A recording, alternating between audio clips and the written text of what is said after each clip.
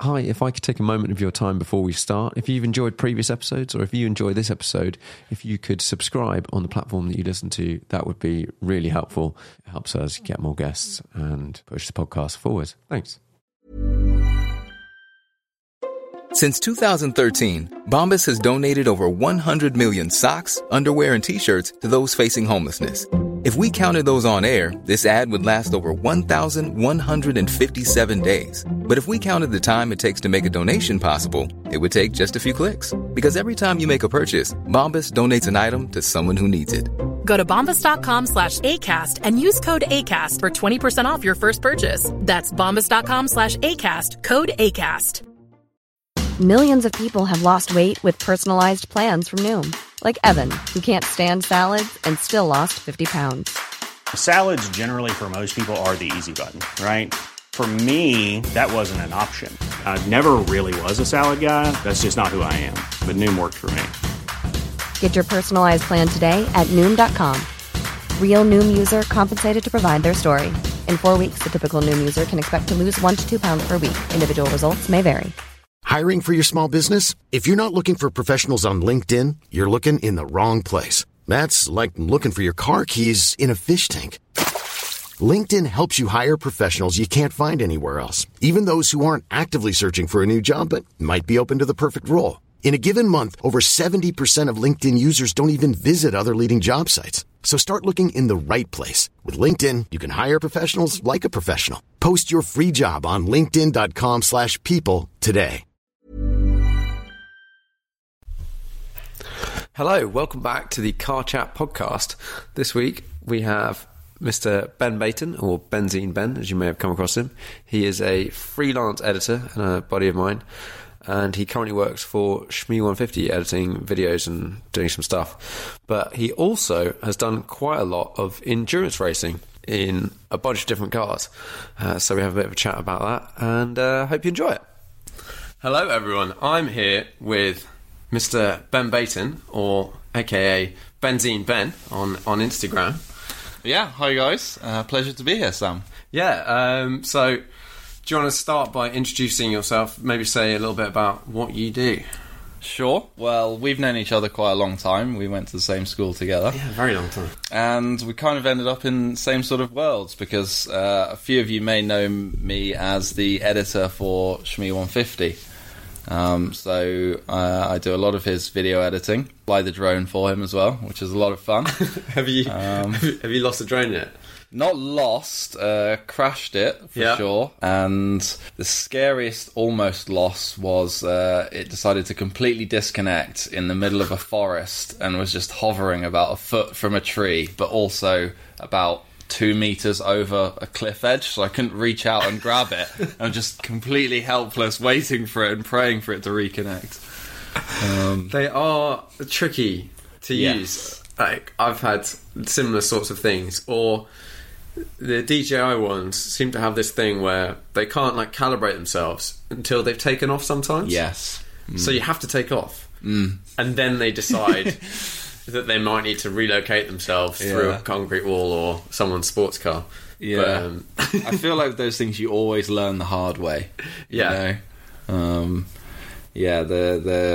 If you don't know what you're doing, you're accident prone, and everyone just sort of learns through getting it wrong a few times.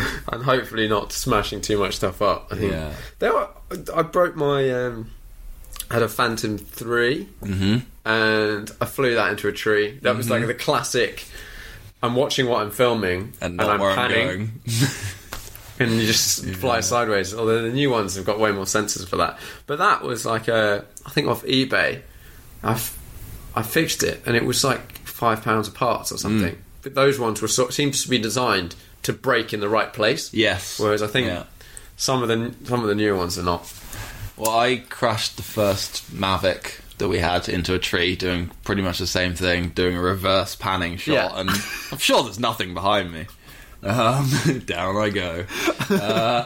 and one of the arms actually sort of came loose from the body, but it managed to like slot in and almost clip back in. So it did feel like it was designed to come apart and go back together. I think they are, because people crash them. And like I'm pretty good at flying drones, but I've crashed like a couple of times. A lot less recently, but you just, when you're trying to get super arty panning shots, do it for the shot, and you've got to go, like, to get good shots, you've got to go in these slightly dodgy scenarios where you're like really close to trees. So how did you get into editing? Skiing, I would say. That was, I think, the big moment when I don't know if your viewers know, but yourself, Tim, Shmee, and I did ski season together.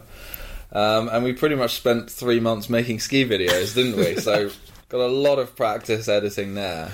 But before that, the initial spark, I would say, was from watching people's video game montages. In the early days of YouTube, people would put up their Counter-Strike 1.6 montages. I was about to say, back in the day, yeah. And that used to blow me away, like with what people could do with the different video clips. So I kind of got hooked on learning from those. Yeah, and that's quite I feel like a good way of learning, because you don't actually have to really film anything. Yeah. And you can just like churn out footage super easily and then try and put it together. Yeah, because I remember sitting in our little apartment in the Alps, and you'd brought your desktop. Yeah. We took too much stuff to this apartment. Genuinely, not quite. I don't think anyone has fit more stuff in a Clio since. No. That's not probably a Guinness World Record that we unknowingly have. But yeah, I remember sitting there on my laptop, and then you showing me how to not mess up stuff, trying to do some editing. Well, you say that, but then a few years later, I remember you made one of Shmee's original intros with the video wall. And the first time I saw that, I was like, I know that's difficult to do. Well done, Sam. Yeah, well, that was tricky. That was... Yeah. I remember at the time, I had a decent computer at the time, but it was 1080 videos, and I think I had like 80, all playing live at once in a grid, moving in 3D. And I think what happened in the end, every time I tried to sort of export it out, it would crash like 4 seconds in, or like, you know, out of a 3-second clip, 3 frames in. And I think I turned it into pictures at the end. Like, did a picture stream. Yes. Yeah, smart way to do it. And then that was it, but yeah. And then you basically carried on. Yeah. I had a small break where I attempted to have a real job for about a year and a half, and that didn't work out very well.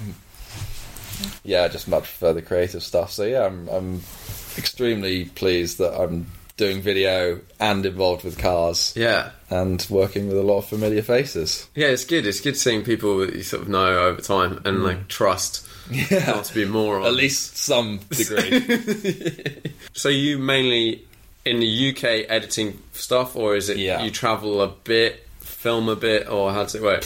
It's all over the place, which keeps it exciting. Certainly for the big road trips that Shmee, Tim, I'm just going to call him Tim from now on, but Shmee is Tim, if nobody knows. The big road trips that Tim does, I'll go with him, because just sharing the load of editing is a lot easier between two people when there's everything else to do as well. But then more recently, over the last couple of years, I've been more based at home, and we've been making some videos for Mercedes and Audi and various other manufacturers. So I've been kind of taking the lead on editing those, which has a much longer production period to it, so I can take a bit of time with it. And Tim's just flying off to 10 different countries a day and more than capable of making his own videos. I've noticed a bit of a step up on some of the editing since I've known you come on board. Every now and again. When you're allowed. Yeah, when I'm allowed, yeah. Yeah, whenever Tim's like, I'm going to film this McLaren that's embargoed for a month, I'm like, can I come? Can I please come? Like, that's the ones I want to go on. Is there some stuff that you've seen that you're not allowed to tell anyone about? Mm-hmm. That I don't know where this question's going, but for example, like, is there something mental that you've seen or just personally interested in that you're like, it's coming at some point in time?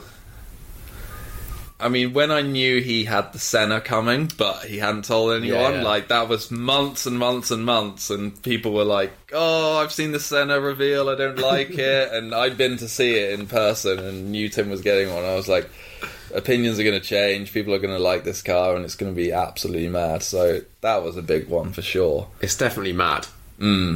Yeah, not everyone likes it at the moment, but something I said to Tim the other day is I think there's almost a trinity of 720S, Senna, and Speedtail, in which when they're revealed, people don't really like them.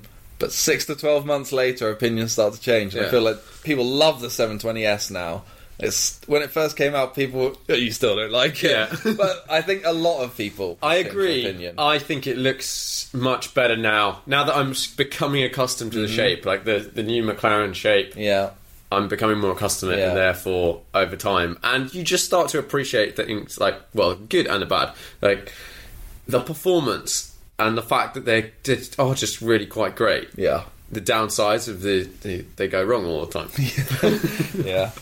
But but it just in terms of aesthetic, yeah, that and the Senna had the same. People hated it, and now I think just about people are starting to change. And the Speedtail was a little bit divided as well, and I feel like that's going to be a complete future classic. Because with another one of those ones, the Ford GT, looks insane. Yeah, it's the most insane looking thing, and you're a bit of a V8 Ford man, and it doesn't quite tick that box. No, but I've always thought it's going to be a bit meh because it doesn't have the right engine in it, and then you start hearing what it's like from people that have got them. An example, Powerslide Lover. Do you follow him? Yeah. You just see like him honing his everywhere, and he seems to like it. He's like, on the road, it feels really fast and a lot of fun. You're like, okay, well that's where it actually matters. And for example, the Senna, if you've got some big balls, it's probably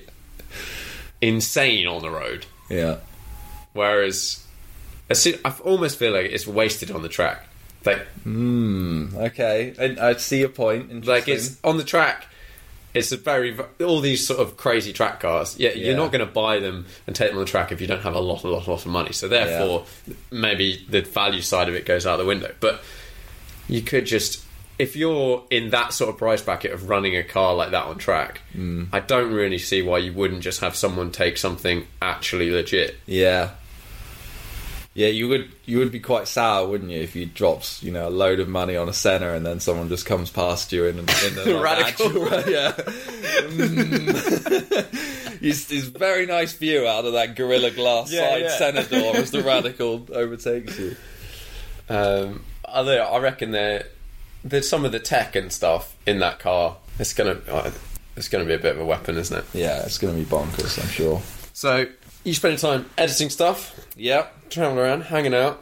Yeah. And you've just bought a new car. Have, yes. Which is parked outside my house right now. We went for a little bumble around, took some pictures. Yeah. What was it? What is it? It's a new model Ford Mustang, 5-litre V8 manual. There's always the first question. I've got a new Mustang. Is it manual? Is it the V8? Yes. Did it have to be those? It had to. Yeah. I understand why people might not choose that, but in my eyes, it's got to be that. It has to be, right? I remember going to the States. It was on a Gumball with Tim, and we rented a Mustang, and it was like the V6, and drove it for. Yeah, it was a really cheap rental actually, but you're just like, whoa, hang on a minute. I mean, the price difference to buy is only like $5,000 ish. Yeah. Why did you get the V8? So how are you finding it so far? Love it so far. Can't wait till it's run in. It's about 250 miles out of the 1,000 so far. So once it's run in, I'm really going to start enjoying it and playing with all the line lock and all of that burnout mode, all that good stuff. I think that's what Mustangs need to do. Yeah, definitely. And hopefully you won't also fulfil the other Mustang stereotypes. The Mustang destiny. Yeah. I think it's almost a good thing. Like, if I'm ever at a junction leaving a crowded spot, your every driver has that urge. Yeah. But knowing the memes kind of calms me down a bit. It's like, don't be that guy. Yeah. As cool as it looks, just silkily peeling out, leaving some rubber. The opposites are so yes. I think even if you pull it off perfectly, still half the people in the crowd are going twat. Yeah, exactly. It's a lose-lose. It's a lose-lose. It's just, and I think as you get older, and I think more importantly, see more stuff go wrong, you just dial it back a bit. And I've always found it, like car meets or whatever, when people say like, "Oh right, rev it," like, well, like a little bit maybe, but I'm not going to sit there and just redline my car whilst it's not moving. And then also, I don't want to kill anyone and break my car. One. Yeah. What made you choose the Mustang over many other cars?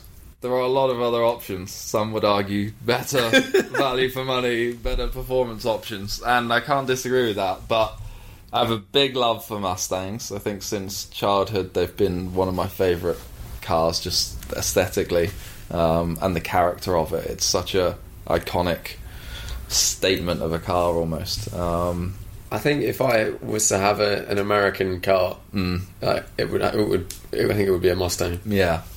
So yeah, absolutely love it. And I also kind of had a partner to go with it already, in the form of a 1967 fastback Mustang, which I've had for 9 years now, I think. Yeah. I remember you getting that. And at the time, I don't think I had a driving license. Okay. And I was just like, what is going on? Like, this is so unbelievably cool. Like, well, versus whatever other cars people were getting. Well, you have a F40 now, so the favour's returned. Times have changed. The shoe's on the other foot. Which is, for the record, is probably, like, equal first or just second in my, like, perfect car. Ideal world. So yeah, always loved the Mustang, and had the classic one for a few years now. Don't daily driver it because it's completely impractical. Is it like fairly reliable and okay, or no? I mean, maybe if I managed it constantly, but I don't. It's the sort of thing that lives in a garage, and then every couple of months I'll take it out when it's nice, sort of thing.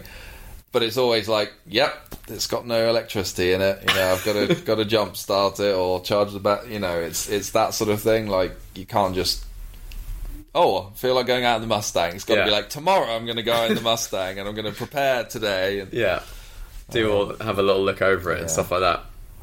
And then whilst you have this old street Mustang, you also have a racing Mustang. I do, which is a 1965 coupe that, when it came into my hands, at the time it was racing in American racing over in the States.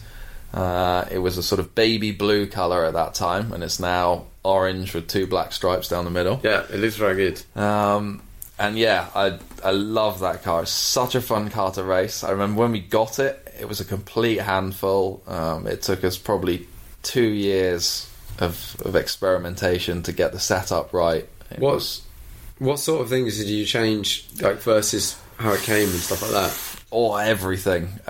Springs, camber, toe-in, dampers, ride height. We messed around with about every variable that you can legally adjust within the rules. In the series that you race in, what are you allowed to do? And it varies a bit. I mean, there's for that Mustang, it's raced in a few different series. It races in the Masters series, which does a lot of different classic racing, where it's fairly strict. Then there's the official FIA stuff, which is really strict, and then there's the more sort of fun classic events that are often put on as sport races, which are almost bring what you've got, which are really fun. So yeah, it varies a lot, and rules have changed over the years, so I couldn't tell you exactly what they were at different times, but now it's very manageable to drive. Like, you get a very good feedback from the car and can balance it on the throttle and the wheel. Loves to go sideways. There's some very good video clips of Ben driving in the wet and the dry, all over the place, just with a lot of lock on. Yeah. There's one in particular at Donington, going into Old Hill Corner, And I managed to go around 2 back markers on the outside whilst fully sideways halfway off the track. That's one of my favourites. So you're now pretty handy at racing. Yeah, pretty handy. I've got a lot of experience, but not too much in the last couple of years. Just been too busy to really commit to stuff, which I'm massively missing. Like every time I do a track day, I'm like, oh, what have I been doing? What have I been missing out on? But speaking of, you did, if I'm correct me if I'm wrong, but you did a 24-hour race at Spa recently. I did, which I've done about 10 of. Yes. So yeah, how was the first one? I was sick. It was in a Citroen C1. Yeah, like our cars were very well prepped. I don't know versus others. Like it was so much fun. There was 3 classes of car. So ours, there was technically 4, but so the bottom were 2CVs. Yeah, like genuine 2CVs. Doing like what, 4 minutes a lap? 4 minutes 30.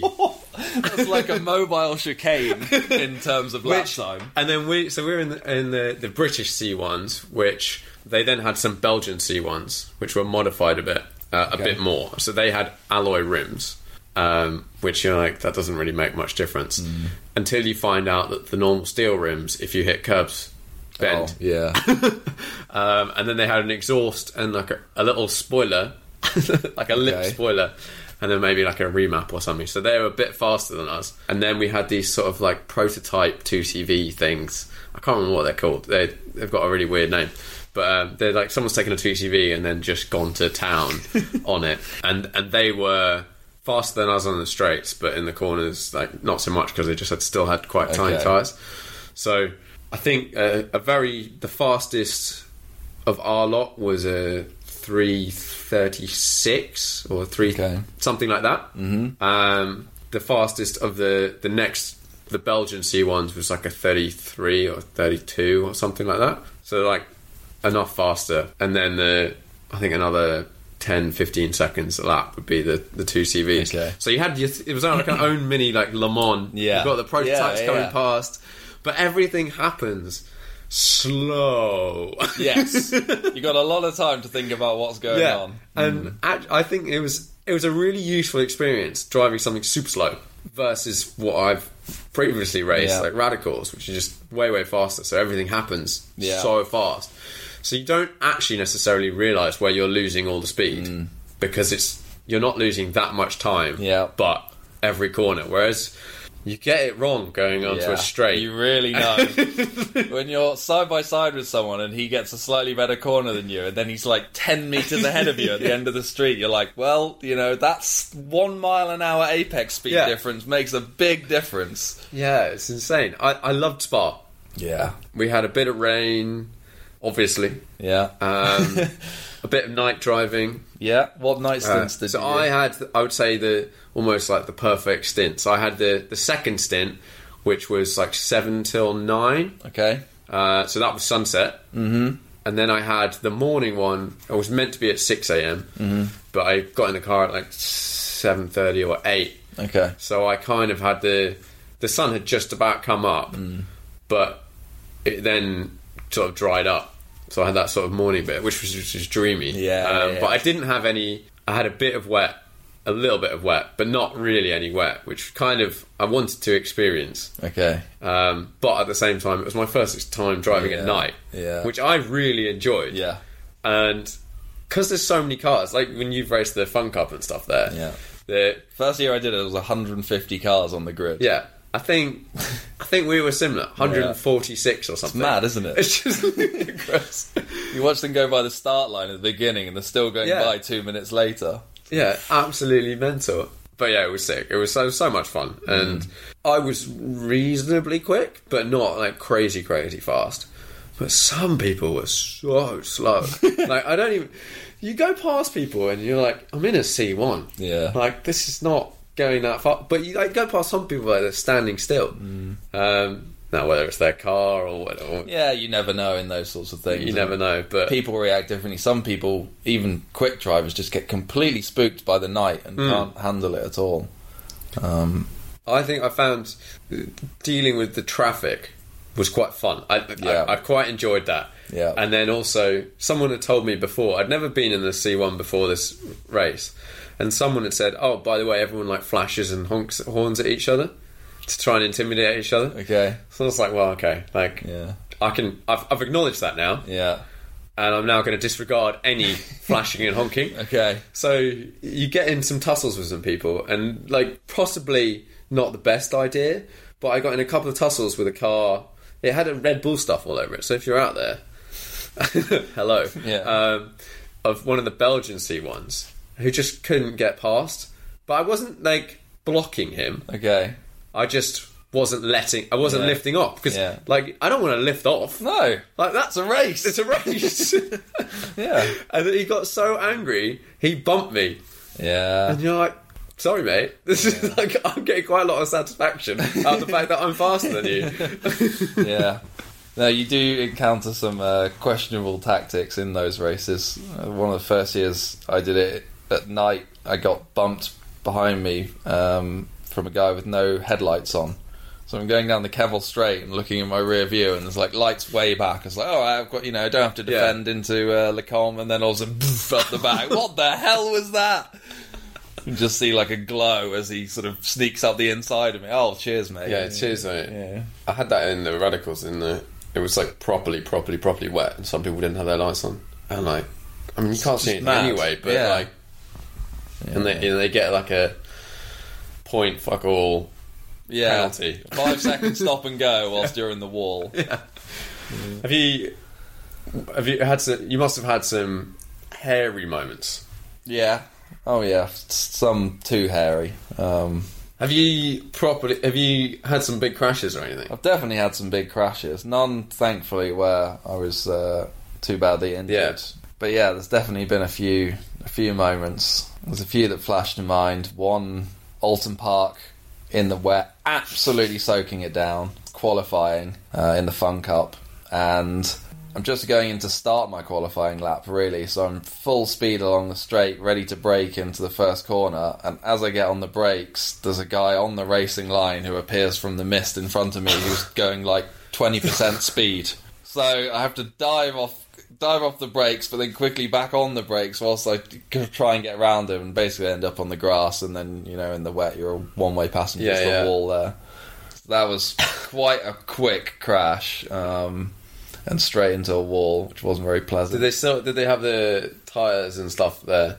Yeah. But, I mean, you never want to hit anything. No, more the damage to the car was pretty severe because there's not a lot of runoff in that direction. I guess they expect you to sort of try and make the corner at least, and then maybe crash off in the exit, not on the way in, you just go straight. Yeah, it's only like 15, 20 metres or something. Yeah.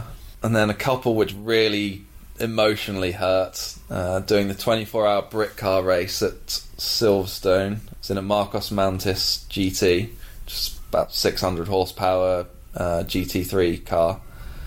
And we're doing really well, coming through along the old pit straight through the first corner, and we're using the old pit lane at that time. So coming in front of me a Nissan 350Z or 370Z, I can't remember at the time which one it would have been, but he goes off through the first corner super wide off into the boonies, and then as he comes back and joins the track, he comes all the way across the track to the right hand side, where I've positioned on the right hand side, not only because it's the racing line, but I've given him as much room to come back onto the track as possible. And he just came straight across and sideswiped me onto the grass. And you're doing like 120 miles an hour or something at that point, like heading towards Maggots and Beckett's. So that one didn't end very well either. That was really emotionally painful. And at that point in time, you're so like, I gave you the space. Yeah, you're like, what more could I have done apart from like slam on the brakes and wait for you to go ahead? Oh. Did he come and say sorry? No, I don't think so. I don't think he knew what he'd done until after it happened. I don't think he saw me at all. I think that's that happens worryingly quite a lot. I've found definitely, I don't do very many track days anymore, but like even just like out on track, you can tell. Yeah. You can tell, like, just, I don't know what it, like, specifically, if you had to say what is that car doing that's not right? I mean, quite often they're on the wrong side of the track or something, but like you can just tell they have not seen you. Yeah, you really can. Like, once you've done enough track driving and racing, you start to pick up things about... You come up behind a car, and within a few seconds you sort of know what to expect. You know whether you're going to have a fight, whether he's going to let you pass, whether he could do something completely unpredictable. You get a bit of a sense, and that, I think, really helps in trying to fight through traffic in endurance races like that. Yeah, at least I think I went in... I can't remember who someone said. It was basically just like, make sure you finish. Yeah. Oh, yeah. Yeah. Like, you know, like if it's 50-50, you've got the rest of the race to worry about it. Like, it's so true. It's really hard to listen to that in the moment, but yeah, it's the best advice you can have. I mean, in those Spa endurance races, one of the years we won our class, we broke down on track with an electrical failure and still managed to get towed back and you know, didn't lose too much time from it and still won our class because, you know, people have problems in 24 hours and you just have to minimise it and not make any more. Like we did okay. Like, I think we came 7th in the end out of 45 or something, which I was pretty happy with. Chuffed. And the other car in our garage had a bunch of young drivers who were really fast. Yeah. But they completely destroyed the car in the first 2 hours? No, they didn't actually. Okay. But they ran out of fuel at night, not in a good place, and had to get towed like the whole way around the track. Yeah. So they lost quite a lot of time for that just before the end. So I think maybe they had an off or something as well. But they were in first place for a long time. Then I went to go to sleep, came back, and they were like 17th or something. So something had happened. Yeah. And they caught up with us. We were sort of 5th, 6th, 7th, that sort of consistently. They caught up with us, overtook us, and then like 5 laps before the end, one of the drivers, it wasn't one of the really young guys, but it was one of the other drivers on the team, like hit someone or hit something, and the bonnet went like straight up, like a major shunt. And I don't know. He got back to the pits, and I have absolutely no idea how he got back to the pits. Like sheer force of will. And they ended up finishing behind us, and you just think, you're like, that is unfortunate. But I've seen it before, which is why I thought they might have destroyed the car, where like really fast touring car drivers and you know, talented drivers will come into like an 24-hour endurance race, and they will get every last drop out of the car in their like opening stint, but it's just shagged for the rest of the race. Like, you've warped the brake discs. Like, you don't need to push every last drop out of it. Well, that was it, because I think with the C1s it was quite good in the sense that they were operating pretty well within their limits. They're very low limits, but our cars were very like, they weren't smashing the brakes too much. They weren't like, you're not blowing the engine up. It was never getting hot. Like that was never going to happen, and all that sort of stuff. So you could drive relatively flat out, but at the same time, there's that thing of like, how good are you at driving flat out perfectly? Yeah, because if you can't drive perfectly, one mistake is bad. If you're bouncing your car over the curbs every single corner for 350 laps probably in that sort of time, it's not going to do it the world of good. You can go almost as quick and just not take the risk of your suspension shattering. And that's something I'd never thought about. It's really hard to get yourself to do it, because especially when you're younger and you're getting into these things like, I want to go fast, I want to be the fastest. It's not always about that, unfortunately. Yeah, or you might someone goes and sets like a really fast, two really, really fastest lap of the race, and then the next 4 are like 10 seconds off because something's gone wrong. And you're like, well, no, it's interesting. What's your favourite car that you've raced? Do you have a favourite car you raced? Yes. So that would be, it's a Sunbeam Tiger, which is a classic car from 70s. It was the first race car my dad ever owned. And it's absolutely bonkers. It's got 600 horsepower engine in it, but it's tiny. It's like not hot hatch sized, but getting there. And that car's just a complete beast to drive. I've done a 244 around Spa with it, which is what Tim did in his LT. So it's pretty quick. Yeah. And yeah, it's a great sort of sentimental heirloom almost in our family, because like that was the first car my dad ever raced, and grew up watching him race it. So the few times I've driven it, I've really enjoyed that. Did you get sort of chucked into karting or anything like that? No, I didn't. No, the karting stuff all kind of eluded me, and it's been really interesting the times I've been karting with other people I've raced with and against, particularly the people who have done karting. And on track we can be quite evenly matched in a certain car, and then in karting they'll take chunks out of me, like with these little tricks, which I've tried to pick up on over the years. But yeah, it is interesting. I've done, I mean, not that much racing, but like no karting until recently, or in the last couple of years. And the first time I went with Joe Achilles, and he's like, everyone's like, oh no, like karting, power to weight, whatever. Yeah, Joe's like 30 kilos heavier than me or something, and left me for dead on a karting track. And ever since then, that has held true to my, whenever someone complains that they're overweight, one, like, if you're really heavy and you're in a race car, like, that's your fault, that's not my fault. But also, are you driving completely to the limit? Like, if your car weighs a ton, 20 kilos, that doesn't make that much difference. True, yeah. Yeah, I had pretty much a very similar experience. First time I met Joe was at, presume the same place you went? Sandown? That's it, yeah. Yeah, I think he's been there like a million times. Yeah, he's got track knowledge, that's for sure. So yeah, had the same thing. He just completely drove away from me, and slowly through the day my lap times were getting better as I figured out what you could do with the kart. But yeah, he's a very quick pedaler, Joe is. It's interesting, that one. Like, I've tried to work out like what's the best way of getting faster sort of over time, and I'm sure if I went, anyone you meet that's young, that's very, very, very fast, has done a ton of karting. Like, yeah, true.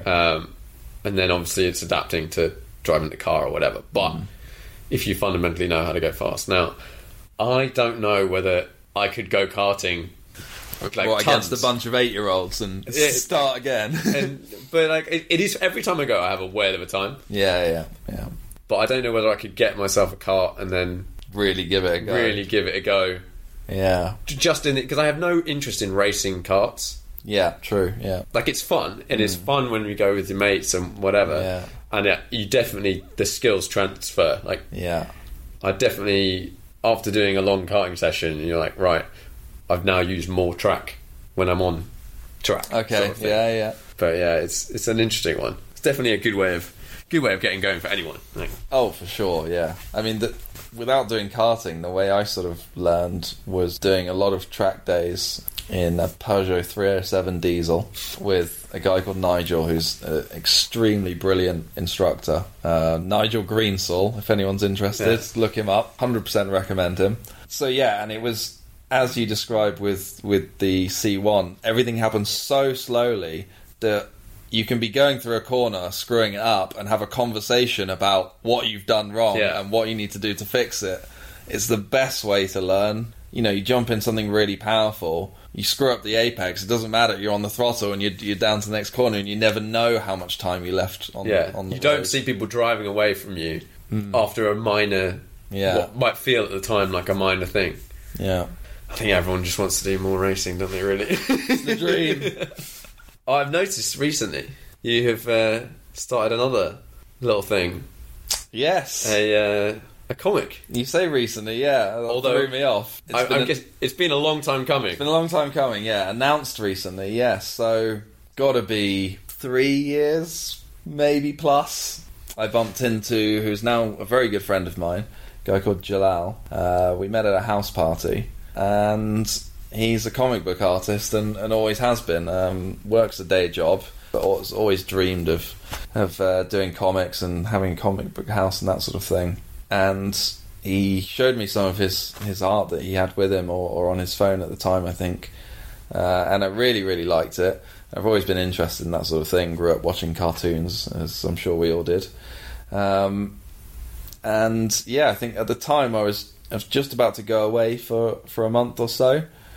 So I said, send me, 2 or 3 images, and I'll take my laptop, and whilst I'm away I'll have a go on Photoshop and do the colouring, because he was looking for a colourist. He's not the most computer savvy in the world, so doing the colouring side of things had always been tricky for him.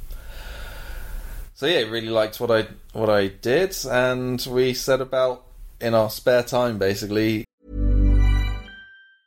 Hiring for your small business? If you're not looking for professionals on LinkedIn, you're looking in the wrong place. That's like looking for your car keys in a fish tank. LinkedIn helps you hire professionals you can't find anywhere else, even those who aren't actively searching for a new job but might be open to the perfect role. In a given month, over 70% of LinkedIn users don't even visit other leading job sites. So start looking in the right place. With LinkedIn, you can hire professionals like a professional. Post your free job on linkedin.com/people today. Hey, it's Ryan Reynolds, and I'm here with Keith, co-star of my upcoming film, If, only in theaters May 17th. Do you want to tell people the big news? All right, I'll do it. Sign up now and you'll get unlimited for $15 a month and 6 months of Paramount Plus Essential Plan on us. MintMobile.com/switch. Upfront payment of $45 equivalent to $15 per month. Unlimited over 40 gigabytes per month. Face lower speeds. Videos at 480p. Active Mint customers by 531.24 get 6 months of Paramount Plus Essential Plan. Auto renews after 6 months. Offer ends May 31st, 2024. Separate Paramount Plus registration required. Terms and conditions apply if rated PG. Creating this comic book, which is now, as you say, finally arrived. So what's it called, and where can people find it? It's called The Grok, which is GROKK. You can find it on thegrok.com if you search Google that, and it's currently in a couple of bookstores in the UK, coming to more hopefully. So it's in Orbital Comics in Leicester Square at the moment. We've just been speaking to Foyle's bookstore, and they're very happy to take it, so it'll be in there shortly, which is pretty awesome. We're really happy with that, and yeah, just building onwards and upwards from there, really.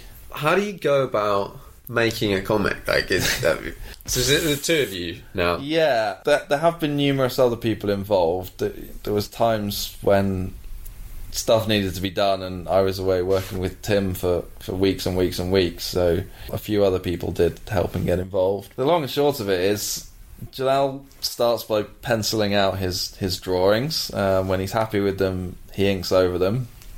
We then either scan or photograph the pages. From then I take it into Photoshop, clean up the image, make it like a pure black and white line art, and then go in and build up all the layers of colour and detail behind it. And then repeat that for every single page. There's 140 pages in the book, so a few of those. And then we go through and do all the text and dialogue, which we probably did 4 maybe passes at with showing a bunch of people for feedback and that sort of thing. So it's been very much an iterative process. So it's got 100 pages. 140 pages total. I think 120 are the main story, and then there's 20 more that are like character profiles and posters and that sort of stuff. So this is like a book. Yeah, it's a good solid thick. It's like a coffee table book. Nice. That's quite cool. Yeah, it's really nice. I should have brought one over. I didn't think about it. So, I'll have to show me it another time. Well, when we see each other again.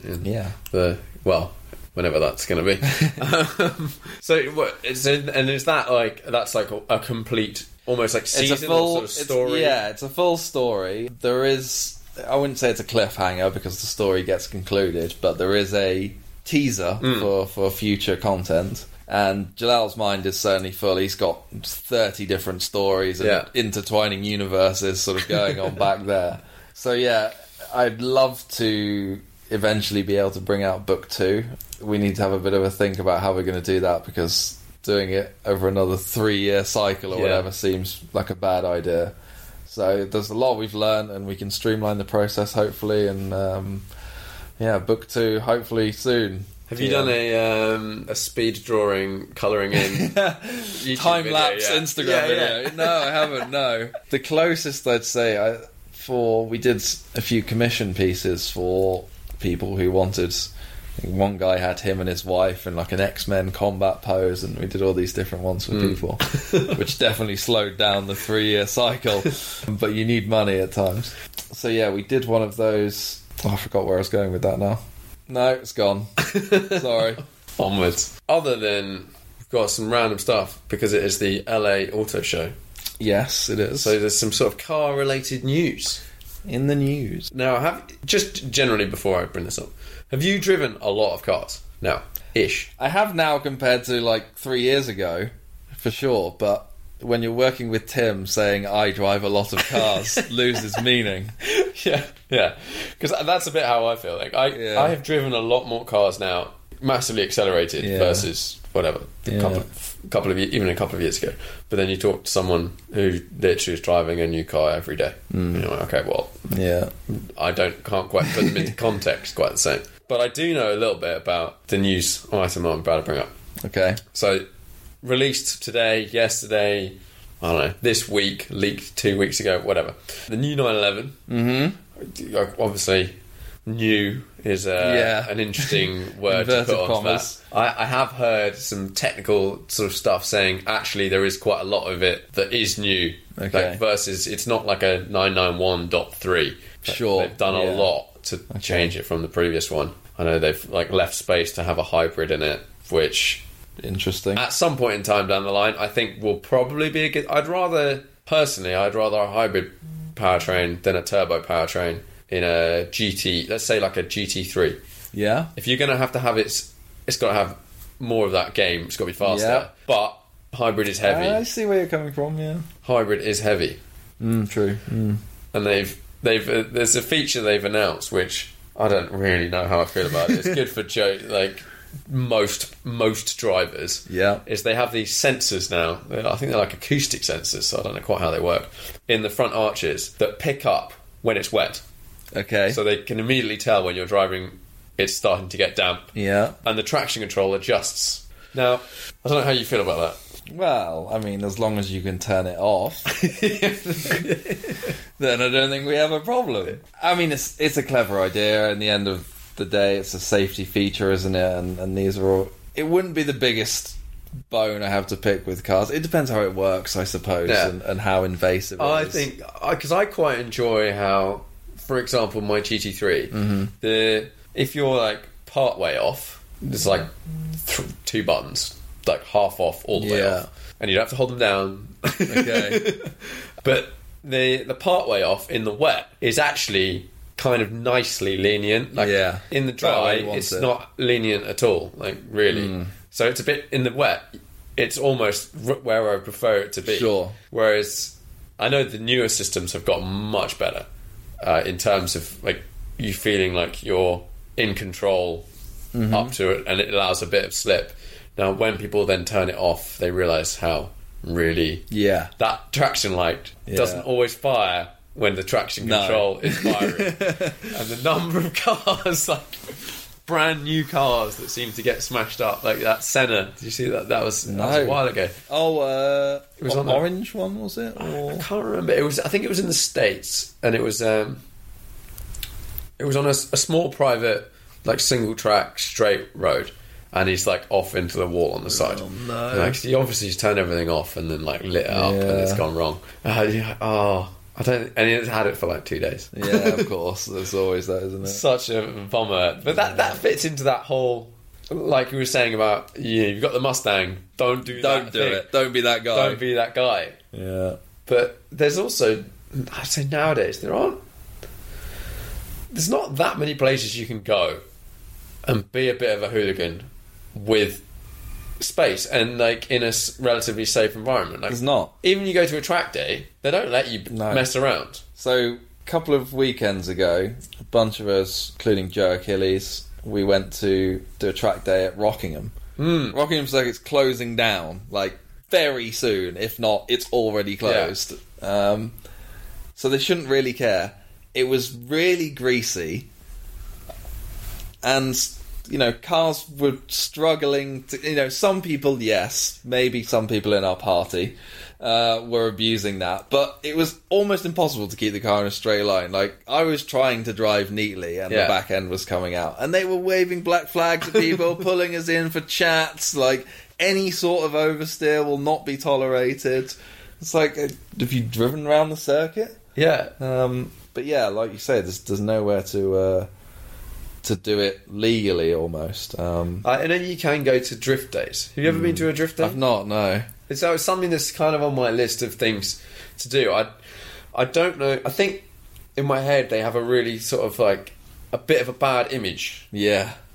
Nothing against... There's like a certain image of a car that you would see at a drift day. Yeah. Whereas like... It's not a blue F40. It's not a blue F40, but that's the perfect car to take to a drift day if there's space and like some cones or whatever to like really see what it's all about, rather than down a country lane and you go over a bump and the whole car decides to pick itself up, move itself 4 feet to the left and then set itself back down again.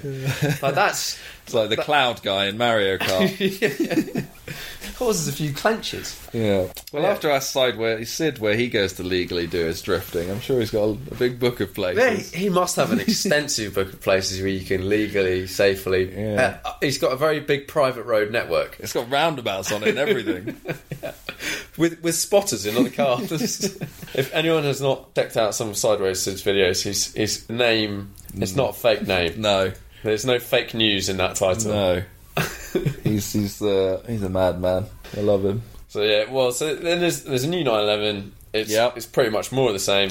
Yep. It's better. It's 400 and the Carrera S is 450 horsepower basically. Okay. I think 380 foot-pounds of torque, which it's 5 seconds a lap faster. Now I don't know where Nürburgring. So I mean that doesn't really... Yeah. It's very driver-dependent, that sort of thing. Yeah. But faster than the old car. It's about 1 second around the normal circuit. Yeah. It's decent. It's an it's upgrade. Decent. If you were... I mean, who goes... I don't know who goes to the track in any car, really. Unless it's like to set like a outright track record for like 911s or whatever. Like, it's not happening. You come across far too many slow people in the way. Yeah. But alongside this, they've released a 911 GT2 RS Club Sport. Okay. Have you seen the pictures? I've not of this? seen that one, no. Have a Google. We'll bring it up. It's I had some pictures on my phone. I wonder if they're on my iPad. Let me have a quick look. For the people listening, essentially it's a GT2 RS with a massive wing. That is a big wing. It's like a cup wing, I guess. Yeah. That's almost level with the top canopy. Yeah, it's some serious rear downforce, and then to couple that, they've got massive canards, and then the bonnet just looks like evil. Yeah. Oh. And it's super low, and it's just a GT2 RS turned up a lot. Yeah. I'm guessing it's very similar in reality to that 935 they made. Have you seen? Okay, no. You see, they did it was released at Rennsport. Okay. It's like a new 935. It's basically this car with a body kit that looks... Now, I'm sure it's not just that, but like to make it look like it's got a long tail and whatever. Not road legal. The interior just looks like a race car. Yeah. With a PDK gear selector. Is that still Alcantara top of the dash, though? Yeah. I think there's some carbon. Yeah. And then... Yeah, it's got a funky steering wheel. Makes it slightly, I imagine, a little bit more difficult if you're going sideways. Or you've got the bottom bit. All good. I'm looking forward to seeing one at a track. Now, whether they're making 200, they're 350 grand. Pricey. I think that's something here. Not cheap. No. Not actually a race car. No. I'm sure if you go to your local friendly, slightly dodgy car dealership, they might be able to make it road legal. Yeah. It's kind of pretty wacky, isn't it? It's bonkers. Check it out. I'd like to... Someone needs to start a race series for all of these race cars that aren't race cars. Yes! Exactly. For the Forza Championship. Yeah. Get some point scores in there. Yeah, having like the Valkyrie, Project One, all that stuff. Like, I think... Which do you think would be the fastest out of all of those? Project One, I think. Probably. I don't know, I could be wrong. I mean... At the moment, I don't think the Valkyrie is a finished car, so it's hard to really... I agree. I think it's, from all we can gather at the moment, like it's coming. Every time I see it, the back end is different, the exhaust is in a different place. Yeah. So I'm like, this is not...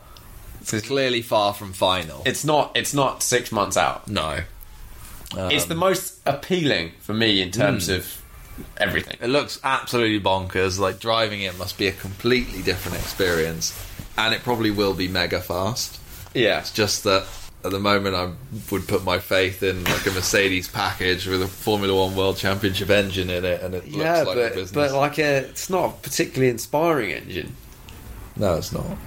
Fast though. But it will be very, very... Yes, yeah. No, I didn't say... They'll put some nice Bose speakers on the inside. They'll put some fake noise. Yeah, exactly. How do you feel about fake noise? Does your car have fake noise? I don't think so, no. Makes a nice rumble. It does make a very nice rumble. Yeah, I don't know about the fake noise. Once you know it's fake, it's a lot worse. It's like the placebo effect. It's definitely... That's it, because the M2 has it, and if I didn't know it had it, I wouldn't notice it. Yeah. You get some really geeky people, like Mark, who he obviously knows. Yeah. He'll be like, oh, this revs at this steering angle, but you shouldn't need it. No. You could almost... A bit like having a loud exhaust. Like, if some of the systems, not the sort of not fake ones, that have valves that pipe it in. Yeah. It's like a pipe that goes from the engine into the cabin that's blocked off and then opened up. Yeah. I like it's not that. Speakers, that's just... There's just actual engine channeling noise. Almost. It's like less soundproofing. Yeah. That, I think, is a really good idea. Sure. As much as there is nothing quite like having a car that's so obscenely loud that you need headphones, like going flat out. A little bit old. But it gets old very, very, very fast. Another new release is the AMG GTR Pro. Yes. It's a superb Photoshop of Tim standing next to it. It wasn't me. I don't know why Tim didn't call me and said, do you think we can do this? But yeah, very amusing. Other people loved it. So that car is essentially... It's going to be... Have they actually released the specs? I haven't dug it out yet. I don't think so. Not as far as I'm aware. It's going to be a bit more powerful, a bit lighter, and a bit pricier. It might have some guards on the front to stop stones going into the radiators. That would be a really clever idea. I wonder where they cooked that one up. For the people listening, quite a few people who have AMG GTRs, and I'm guessing it's probably on all AMG GTs, maybe. I think it's very slightly different how the grille is. How the grille works. Yeah, I'm not sure, but I would imagine if it's similar. The GTRs basically don't have any sort of cover over the radiator, so anything just goes straight into the radiator. Almost on the floor already, so it's only like 3 inches for a stone. Yeah. But I think that's going to be an interesting car. Like, yeah. I've always had a sort of like that or the 911. Like, okay, as like a similarly priced car. Finally, there's something that's similarly priced, like a GT Porsche versus an AMG GTR. Whereas up until that point, though, it was always competing with cars that were like 200 grand, like the Ferraris or whatever. Yeah, it's nice that someone else has made something that's cheaper. It's an unbelievably good car, the GTR. Like, I kind of didn't want to like it. Yeah. When the SLS first came out, I didn't like that, but now I think it's a stunning looking car. It's a very cool car. Yeah. Have you driven one? I've not, unfortunately. I'd love to. Probably average. Yeah. Yeah. I would expect it to be not brilliant. But I think it's sort of over time, it's getting that thing now where it's older and you don't expect it to be a crazy performance car, and therefore it sort of becomes a bit more acceptable for it not to be. Sounds very good, it's got the doors, looks great. Whereas the GTR is almost the opposite. I look at it and I kind of think like, oh, it's a Mercedes muscle car, and then I get in and it's like, this is a goddamn race car for the roads. Like, it really surprises me how well that car drives. Yeah. It blows me away. When they came out, I was like, nah. Yeah, obviously I'd rather have a GT3 or whatever. And then fast forward a year after that sort of time, and turns out the GTR is actually a really good car. Yeah. You can't bloody buy a GT3 anyway. Like, Mercedes will sell you a GTR, and then you're like, well, I could have had a GTR. It wouldn't have cost me any money. Not that you know that when you buy it, but wouldn't have cost you any money, and it's a bit interesting, a bit different, and quite fun. Very and nice on the inside. Muscle car, engine in the front, nothing in the back, lots of power.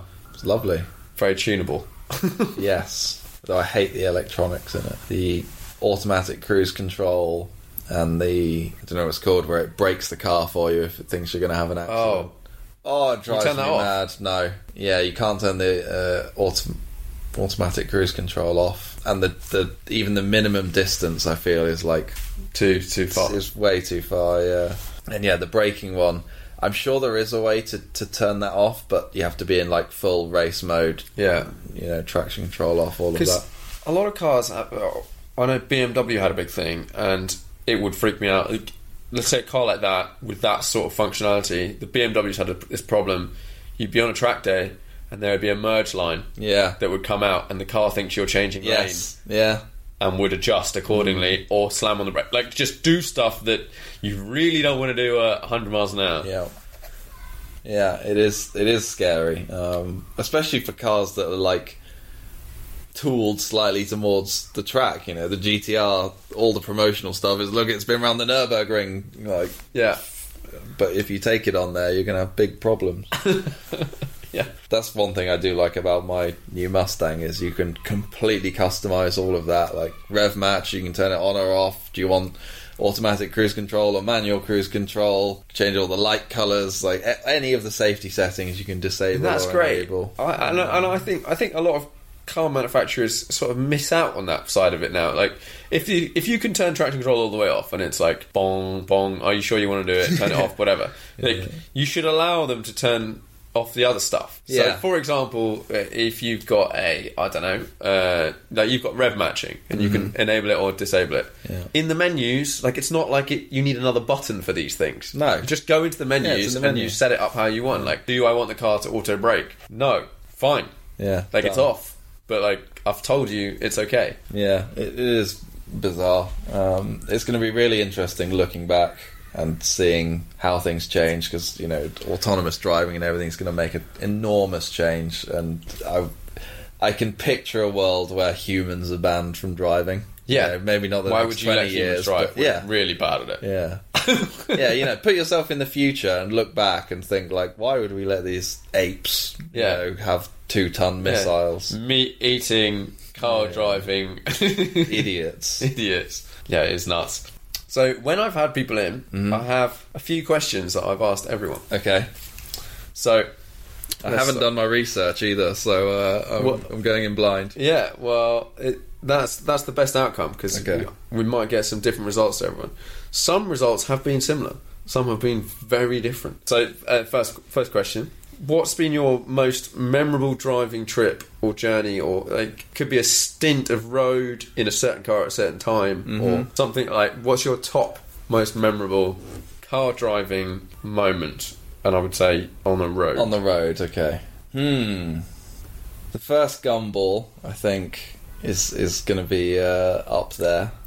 Which was that one? Which was the Dublin. Up to Scotland, down through London, and finish in Bucharest. What were you in that one? We were in Abt RS6. Ah, yes, that one. Yes. So probably not any of the driving specifically. There were a couple of moments as we went through Eastern Europe, but being on the road and having all these people like shouting and cheering as you drive past, and just the whole Gumball atmosphere is something really unique and I think hard to replicate. Yeah, you guys look like you were having a lot of fun. I was definitely jealous of the fact that you had 4 people. Was it 4? Yeah. 4 people in one car, which allowed you to actually sleep. Whereas 2 people in the car, there was no sleeping. So that would definitely be up there. It's really tricky to pick other moments. I think the first Fuel Faction Aina, was Tim's first sort of solo organised road trip, driving the Cayman GT4. That is just a perfect car for like countryside roads around Europe. It's just heavenly. Really fell in love with that car, driving those roads, and just some of the mad stuff you see around, like driving through Bosnia and places like this. So that would. It's funny. So I've had one person on here, Mr. Joe Achilles. Yeah, and his same answer. That was his His answer. That doesn't surprise me. He was like, with Ben. Yeah, we definitely had a lot of fun that trip. Okay. 5-car garage. It is unlimited value, but to suit all. The only caveat is it has to sort of slot into like where you live at the moment, or like your current-ish lifestyle. So you've got to do the things you do now with these cars. Okay. 5 cars. Well, I feel like an easy 3 would be classic Mustang, modern Mustang, F40. Right, yeah. That's the like immediate 3 off the top of the head. And then it would be an F1 car for sure. Sick, yeah. Every time I look at Greg B's Instagram, I'm like, I want his life. So yeah, I mean, whichever team wants to sign me up, I'm waiting for offers. So would you race that? I don't think so. Like, at the end of the day, like, I think you've got to be mega talented to race a Formula 1 car and do it for a long, long time. Yeah. But even just to drive it, yeah. I mean, imagine turning up at a track day with an F1 car just to do it for fun. Like, not even take it out would be amazing. But yeah. Those Ferrari racing days where you see the guys that turn up in their F1 cars, or go to some of the classic meets where people are in the slightly older ones. Like, what can you say? Yeah, it's just the top. It's just the top. Yeah. It is the apex. Yeah. And I did go to do the Renault F1 thing, which a few other people have done. I know James has done it. Yeah. But I was too tall. Probably one of the most heartbreaking moments of my life, when you've done all the like pre-training stuff and they send you out in the like Formula Renaults and all that, and then you come to do the seat fitting. It's like, sorry mate, can't fit. That is gutty. So how tall are you? 6'2". Right. And what was the... It comes down to... It's going to be hard to visualise for listeners, but if you imagine yourself sat in an F1 car, your feet are above the level of where your bottom is. Yeah. And then your legs from just in front of your knees are almost encased in a tube. And where the cockpit ends, where your knees are, you have to be able to pull your knees past the cockpit while still belted in. And that's so that if you send it straight into the wall and get knocked out, or might have a spine injury or whatever, they can hoist you out still attached to the seat, so there's no risk of like injuring your spine or whatever. But I just couldn't. There was no physical way I could move my knees past this bulkhead. Okay, yeah. So you could slot them in. I could slot them in, yeah, but without like unbelting and like hoisting myself and that sort of stuff. Like, I couldn't get them out unassisted. That is like, I'll lose one, I only need the right. But they weren't having any of it. Yeah, I remember hearing about that and being like, oh, you went all that way. Yeah. You were so close. Yeah. And then it didn't fit. What a shame. So I've only given you 4 of my 5, but... So we've got the... New Mustang, old Mustang, F40, F1 car. What's your daily car in this? That would be the new Mustang. The new Mustang, that would be my obviously. daily. Okay. So you got one more slot. I've got a classic. I've got a race car. Would you have like some sort of like modern sports car or something? Is that interested you, or? It does. I just don't know what I would pick. Yeah.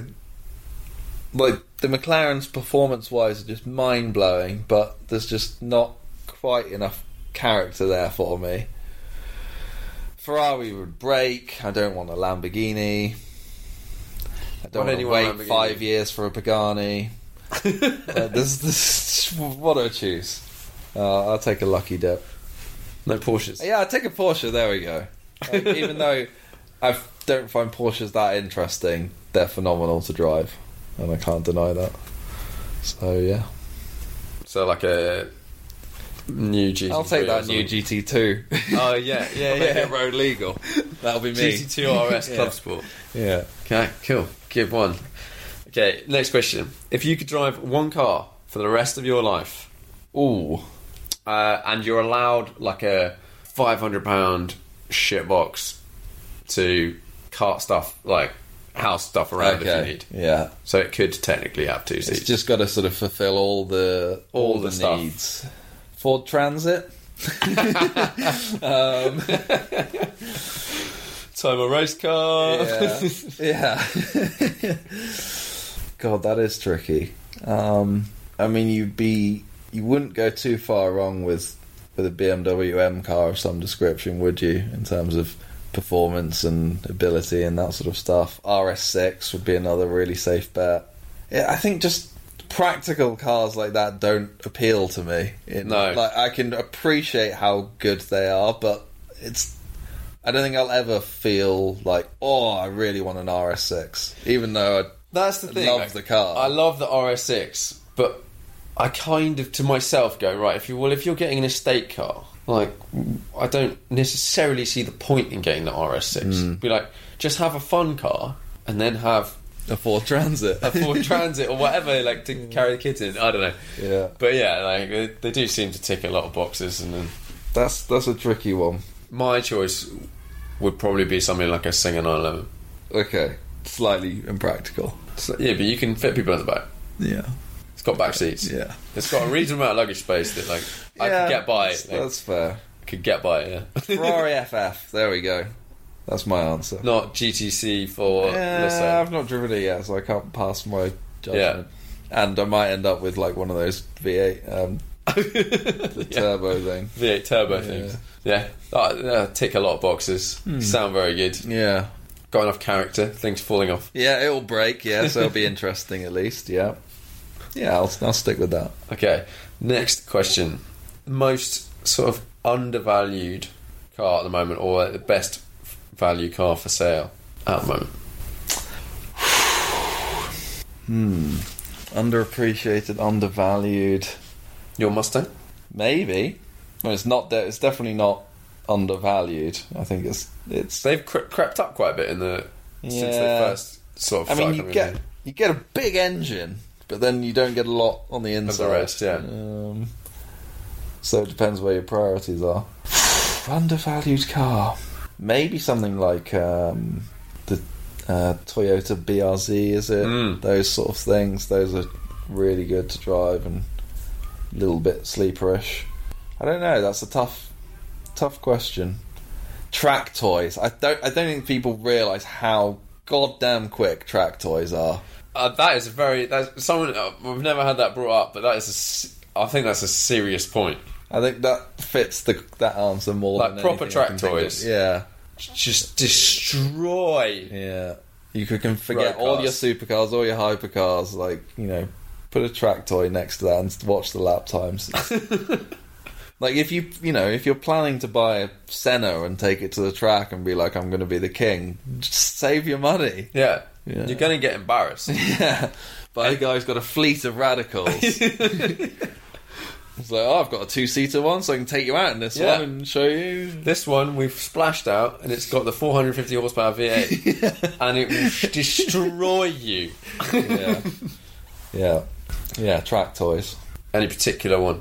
Have you driven many varieties? Yeah, a couple. I've driven a couple of different Atoms. What were they like? I've never driven an Atom. Great fun.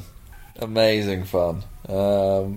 Joe and I drove one round Bruntingthorpe. Just absolutely flat out hooning it and drifting it around corners. Like, it's a bit like a go-kart, so you've got like ultimate car control in it and brilliant feel. And it feels kind of single-seater F1 style as well. It's got that to it.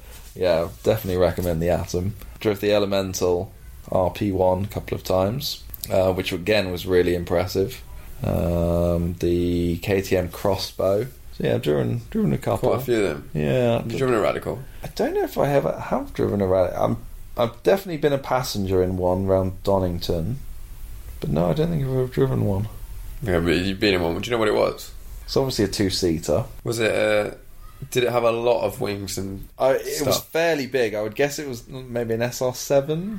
Yeah, so they go like the one's the baby one. This is like really small. 3 is the bigger body style, still like open top, small looking, but with like a lot of down. And then the 8 is basically the same car, but with the V8 in it. Okay, it shoots flames and stuff all the time. It might have been that.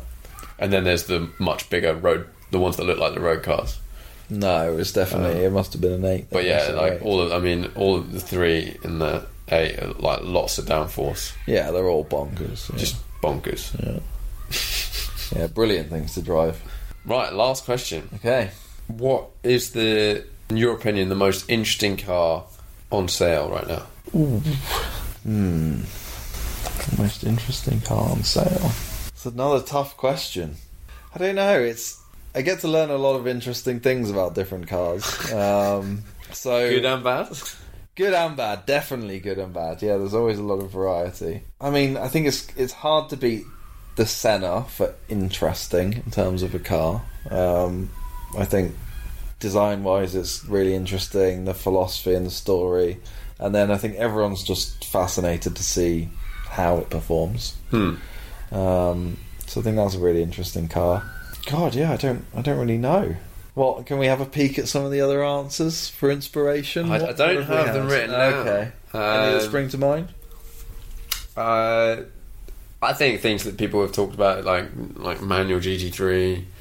That's people just like. Everyone else likes the Porsche. I've heard that story before. I've seen that movie, manual GT3, last one. Once bitten, twice shy is all I'm going to say. But yeah, I think that point about you hear stuff about. I hear far too much behind the scenes about, let's say, manufacturers, not necessarily cars, but manufacturers. Yes, true. That good and bad. Mm-hmm. Most of the stuff I hear is possibly not good, and that's why you hear it. Yes, that's very true. But it has put me off so many manufacturers in general. Like, just hearing little things that happen, whether it's production or the way they treat people or whatever, like loads of different stuff. And I think some people think they can get away with it. Yeah. There's lots of things that you come across and go, why are you doing this? This is long term not going to be good for your brand. Yeah. Now that's like suitably vague. Yeah. No lawsuits in the mail. But like, I think generally most manufacturers, you would have thought, let's say you're buying a supercar or a car, any car really nowadays, but like, let's say above £100,000 or something. Yeah. You'd expect it to turn up and be perfect. Yeah. And they're not. No. No, they're not. I mean, it's a bit of a two-sided coin, because on one hand you could say, I would rather they tell me if there's a problem. If they encounter a problem, I want to know about it. Rather than they don't tell you about it, they fix the problem, however good the fix is, and then they're just like, here's your car, it's perfect, enjoy. Yeah. And then 6 months later, you're really closely looking inside the bonnet lid, and you notice the paint colour's different. Yeah. So hang on a minute. Then I remember someone telling me that, like, if you're going to get a new car, or any car really, you should take someone along who, like a detailer or something. Because I mean, a reason not to do that is they, in your mind, will ruin every single car. Like they will find problems with every single car. But if it's a brand new car and it's expensive, so there is some serious expectation for it to be very good. And actually, any new car nowadays, you should expect to be up to a certain level. Like, there shouldn't be massive scratches in it. Like the paint, you don't want to see massive overspray over or whatever. But the number of stuff that you're talking to a PPF company, you just hear all this stuff filtering out of like, oh, this is rubbish, this needs to be done. I remember going with Tim to pick up one of his cars a few years ago, and I'll avoid saying what car it was, but this manufacturer had other cars on the forecourt, brand new cars of the latest model they brought out. They looked like they'd been washed with a Brillo pad. Oh, yeah. It was just big circles all over the paintwork, and I'm not knowledgeable about detailing or any of that, but even I was like, oh my lord. Yeah, it's crazy. And I get it that like cars sort of be washed or whatever, but if you brand new paint with a light detail, which is basically, I would say, what most cars should get, you shouldn't see some of the stuff you see. No. Just rub some gravel into it. Yeah. Anyway, well, it's been good having you here. Thank you very much for having me. Greatly enjoyed it. And I will see you very soon. Hope so. Hey, it's Paige DeSorbo from Giggly Squad. High quality fashion without the price tag. Say hello to Quince. I'm snagging high-end essentials like cozy cashmere sweaters, sleek leather jackets, fine jewelry, and so much more. With Quince being 50 to 80% less than similar brands. And they partner with factories that prioritize safe, ethical, and responsible manufacturing. I love that. Luxury quality within reach. Go to quince.com/style to get free shipping and 365-day returns on your next order. Quince.com/style.